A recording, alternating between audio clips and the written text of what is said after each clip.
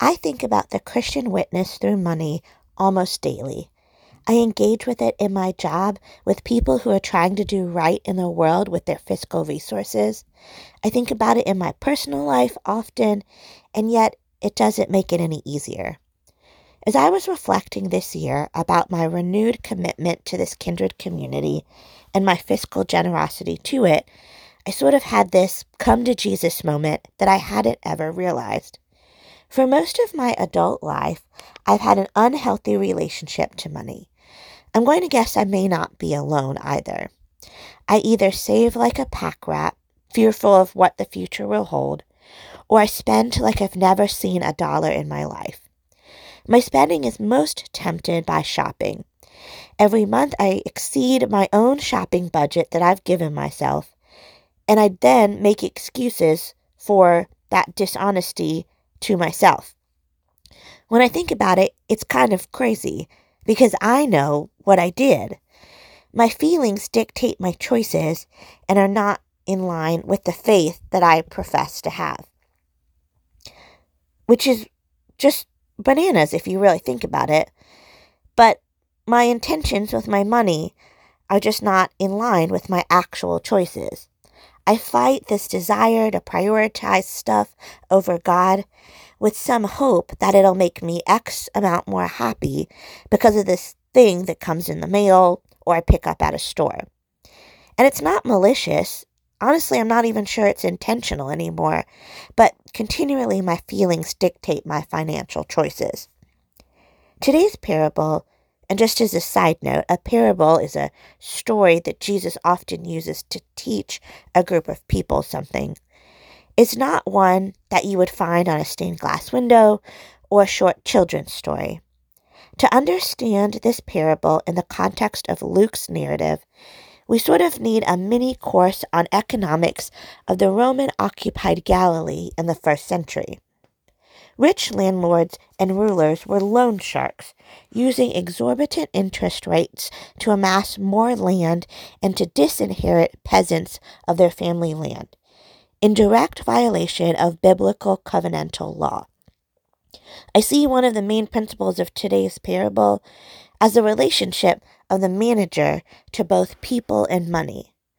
Both the manager and the landlord are prioritizing community over stuff by the end of the story, which is pretty miraculous if you think about what we just heard about the economy of the Roman-occupied Galilee in the first century. In this parable, we see someone being dishonest with money, but maybe not for the ill-advised reasons one would think at first glance. If you see this parable and are appalled by the manager's choices, I wonder if you would also think about where you sit as you hear this story. Are you frustrated because of the excess wealth? Or is it the dishonesty that troubles you? This is meant to be a reflection just for yourself, but it's worth thinking about. Because as we learned last week from Caleb Punt's great sermon, mammon, or wealth, may tempt us to see this story and focus on the dishonesty.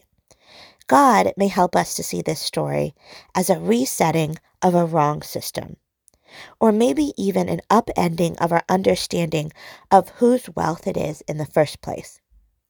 The way I see it, the manager is trying to make right what an unjust system has made wrong. Maybe when he is discounting is actually interest accrued that would never be paid off by these peasants and their family. I was thinking about it as if someone told me that the interest rate on our new house was going to be cut in half, just because, or maybe even taken away at all. Or maybe it's something to do with student loans.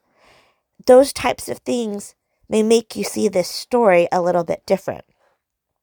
The parable is one of the most confusing ones you can find in the Bible, and yet the story tells us about an alternative way to think about our resources, a truly vital part of the human experience that we're often thinking a whole lot about.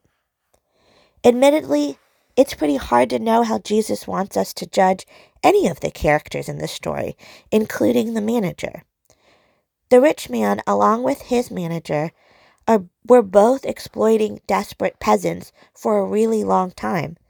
because that was kind of the system they were swimming in.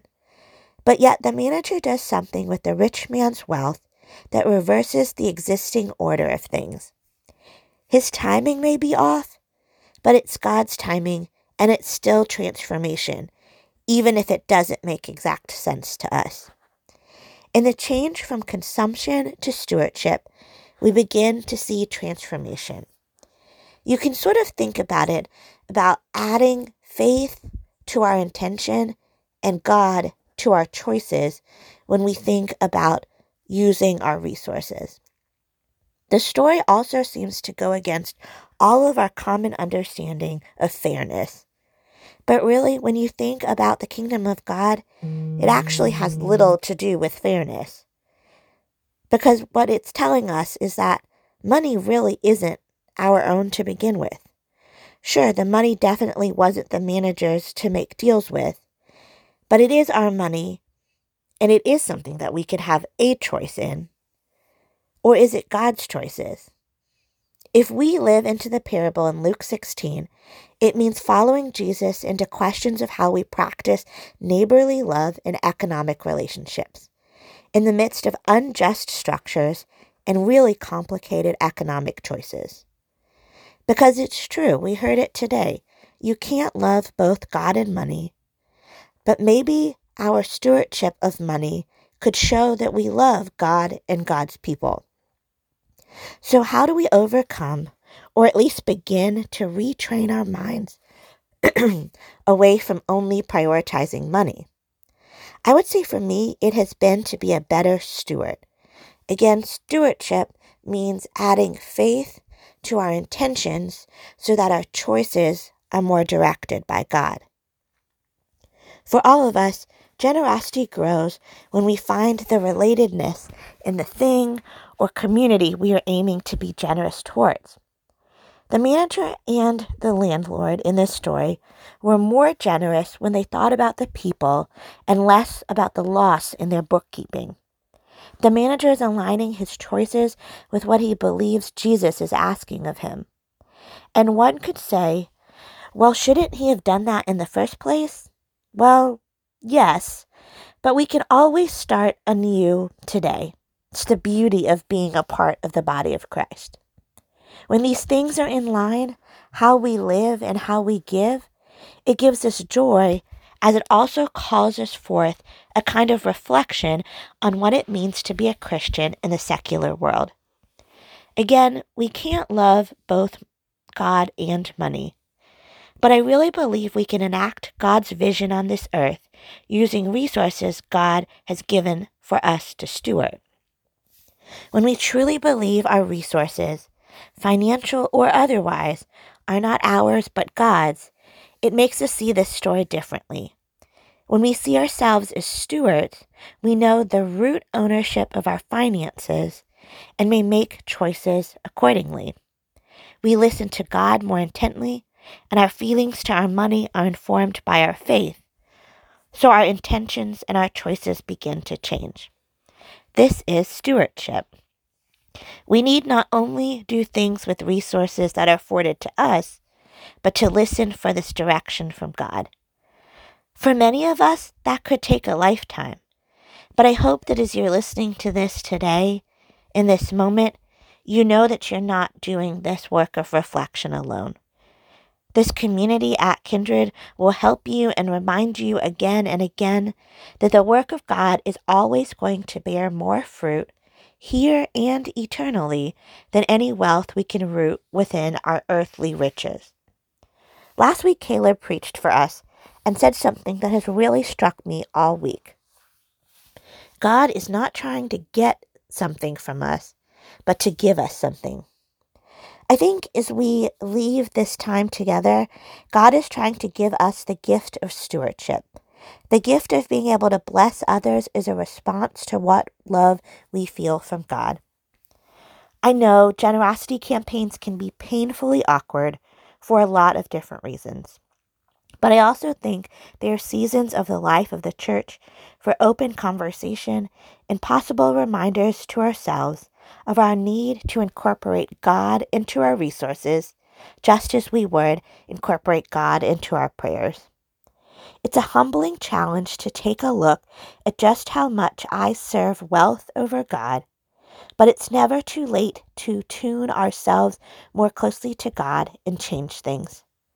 It is a challenge to look at how I spend money, how I save money, and how I treat others with my financial choices. It's really quite strange, and I get that. But just as the book of Luke is about upheavals and role reversals, maybe that's how God intended our use of money to be too. To steward resources in a way that bring interruption to the rhythms of consumption and break cycles of excess wealth with excess love and justice for all. Amen.